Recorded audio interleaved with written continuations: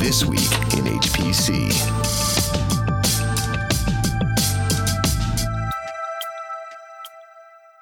HP continues HPC momentum despite layoffs.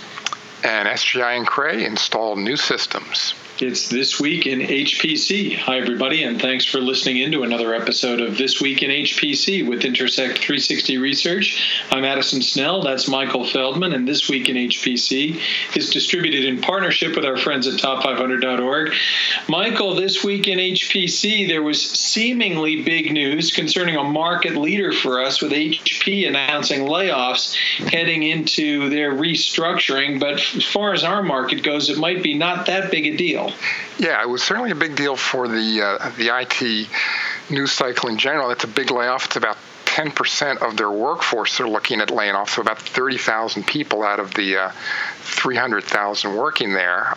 But yeah, like you said, it doesn't look like it's going to impact our little neck of the woods very much.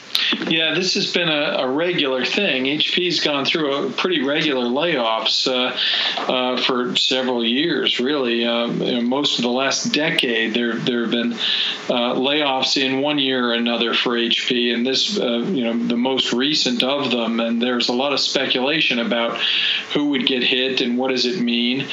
This is coming right before HP is splitting into HP Enterprise and then the printer and PC division. And of course, we're going to be tracking the Enterprise group for the most part. And there was even some speculation in the New York Times that the Enterprise group is going to be particularly hard hit. So that was causing some concerns. You like to keep costs low, and I had speculated that maybe if a lot of the layoffs are on the PC and printer side, you could see that was just to be cost competitive, but you want to be concerned about cuts on the enterprise side. Right. I mean, I would have actually, without sort of reading about it, I would have thought most of them would have been on the PC side of the business, since that's sort of a declining business overall in the industry, whereas the enterprise business, if not flat, in certain areas of the data center business, is actually growing at a pretty good clip. But it looks like they're going to cut back in both areas, but maybe a little more on the enterprise side, but just in certain areas where they've lost some contracts and some momentum. Yeah, it looks like the layoffs are going to primarily hit some part of the services organization. I've been trying to check in on what's going on the HPC side, and it seems to me that where they've been hiring a lot and are continuing to hire in HPC, they've got a lot of new product initiatives that they've got to continue to get out the door. It seems to be all full steam ahead on the HPC side, which is good news because, as I was just alluding to, this is one of the market leaders. I had speculated as to whether it would have made more sense to wait on the layoffs until after the splits, give each part of the organization a chance for a clean slate. Those comments were in an article in HPC Wire on the layoffs, but at any rate, they're getting it done, and hopefully these will be the last ones that we'll see for a while. Yeah, hopefully so, although you'll note, I mean, HP is not the only one doing this. We've seen, yearly or at least every other year layoffs that a lot of the large server companies and even some of the larger storage companies. It's sort of a way of doing business today as they squeeze more and more efficiency out of some of the workflows and ways they build these systems now. Well, and it's part of organizational change. We saw Lenovo do a big layoff after they acquired the x86 business from IBM. That didn't surprise anybody, and it doesn't mean that Lenovo isn't in this space. So HP, I think, is going to continue. They're really vying with Dell to be the number one vendor in this space. And in fact, we just released our newest site census survey on system suppliers, basically asking the end users who their clusters come from on the HPC side. And HP had good news there. HP led in terms of systems in that survey that have been installed since the beginning of 2014, which is the first time we've ever seen HP lead for any given year. Right, and it was pretty close, but yeah, it's the first time, and basically the top five there right behind HP was Dell, and then Lenovo, who inherited IBM's x86 business, and then SGI and Supermicro sort of tied at the fourth and fifth place. But yeah, it's been reshuffled. Certainly, the IBM's not in there anymore because they've sold that off. So it's sort of a new landscape in a lot of ways.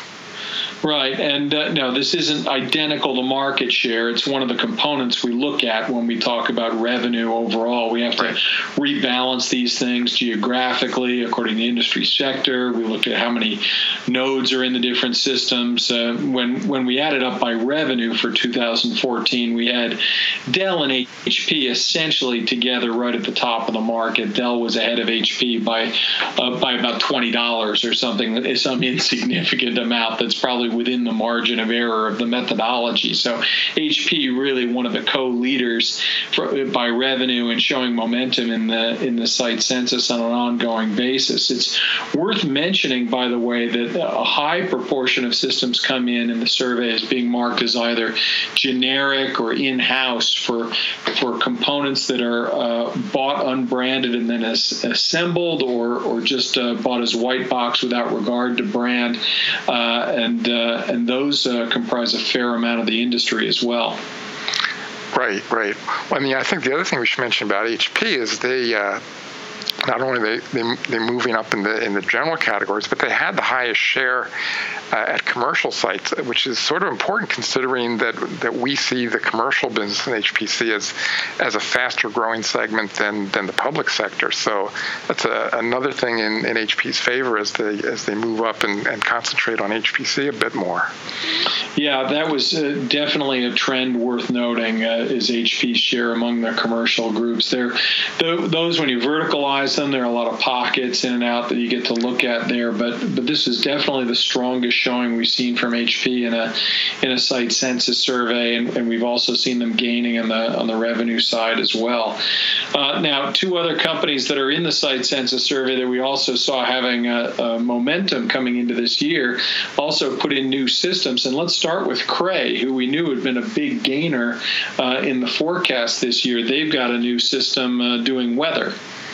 Right. They just announced that they installed a Cray CS Storm system. So this is a more traditional cluster system, not their XC line, into the Swiss Federal Office of Meteorology and Climatology. This is going to be a weather prediction system, and it's a fairly large system. It's less than a petaflop, but the interesting thing here is it's basically a GPU supercomputer. It's got 8 GPUs per node, and most of the code that they're going to use is ported to the GPUs. There's not much CPU activity going on for the basic number crunching in weather prediction. It's the first time anybody's claimed that for a production system like this, and it's basically an all GPU system in that sense. Yeah, that's really a very big deal. I mean, we've been continuing to track accelerators, and at the start of this year, we predicted that half of all HPC systems would be sold with at least some accelerator component, but the big thing that we had to look at was what percent of the codes were moving over onto GPUs, how much of that workload did the GPUs actually take on. Here's a situation where there's a primary application with weather forecasting, and they've got it all successfully ported over to the GPUs. So these are the new NVIDIA Tesla K80 GPUs, and it's up to 15 teraflops per node, and those, as you said, are really doing all of the application work. Right, and because of that, it's a fairly small system, just 2 cabinets, and yet much more powerful than the system it replaces, and more energy efficient to boot. So it's a good sort of leading edge installation for the Swiss there, and it'll be interesting to see what kind of production they get out of it and how good the forecasting is. Now let's talk about SGI, which is also a big portion of our site census. They've been showing pretty steady the last couple of years. They've got a new 2 petaflop system called Solomon. Right, they just installed that at the Czech Republic of all places. I'm pretty sure that's the first petascale system for the Czech Republic, and the other claim to fame is it's actually the largest system now as far as Xeon Phi coprocessors go, they're saying it's the most powerful supercomputer in Europe running with Xeon Phis. Now, are the Xeon Phis being used as a coprocessor in this regard, or is that the native processor? Well, I think these must be the current versions. So the Knights Landing are the ones that don't run, or that don't have to run as a coprocessor, and those aren't quite out yet. So these are the current version Knights Corner. Right. And this is, again, following the same accelerator trend, the coprocessor trend. And here you've got another system that's doing a lot of heavy lifting with the accelerators. This is an SGI ICE-X system, so it's their clustered configurations and a pretty big deployment. SGI looking strong with these Intel-based systems. Yeah, I'm sure this will show up in the next top 500 list if they decide to run a Impact on this thing. They're looking at a pretty high ranking here with two petaflops. So we kind of tripped quickly through several stories here, starting with the HP layoffs that I think that had the most people talking about them, but actually had the least effect. But overall, the momentum in our part of the industry here is pretty good across the board. Yeah, it looks like things are picking up, and there's some interesting systems coming out. And, like you say, I mean, we basically talked through some of the top systems and some of the leaders that we've seen in our site census. We should mention that Cray actually, in particular, has been deploying a lot of the weather systems. I mean, since sort of the IBM Blue Gene systems are sort of fading as they don't have a follow-on to that. Cray has picked up a lot of these systems, and this is the CS Storm system is not their XC line, but it's one of the many systems they've been able to capture with climatology and meteorology. It's a good point. We also talked about two systems that are in Europe, and you're on your way to Europe. Next time we do this podcast, you're going to be over there. Yep, a couple different conferences. I'm going to go to the HPC Advisory Council event in Barcelona, Spain for a day, and then a week later I'm going to be at the ISC Cloud and Big Data Conference in Frankfurt, Germany. That's over a few days, and both conferences I'm really looking forward to. There's a lot of interesting sessions, and I'll be involved in a few of them.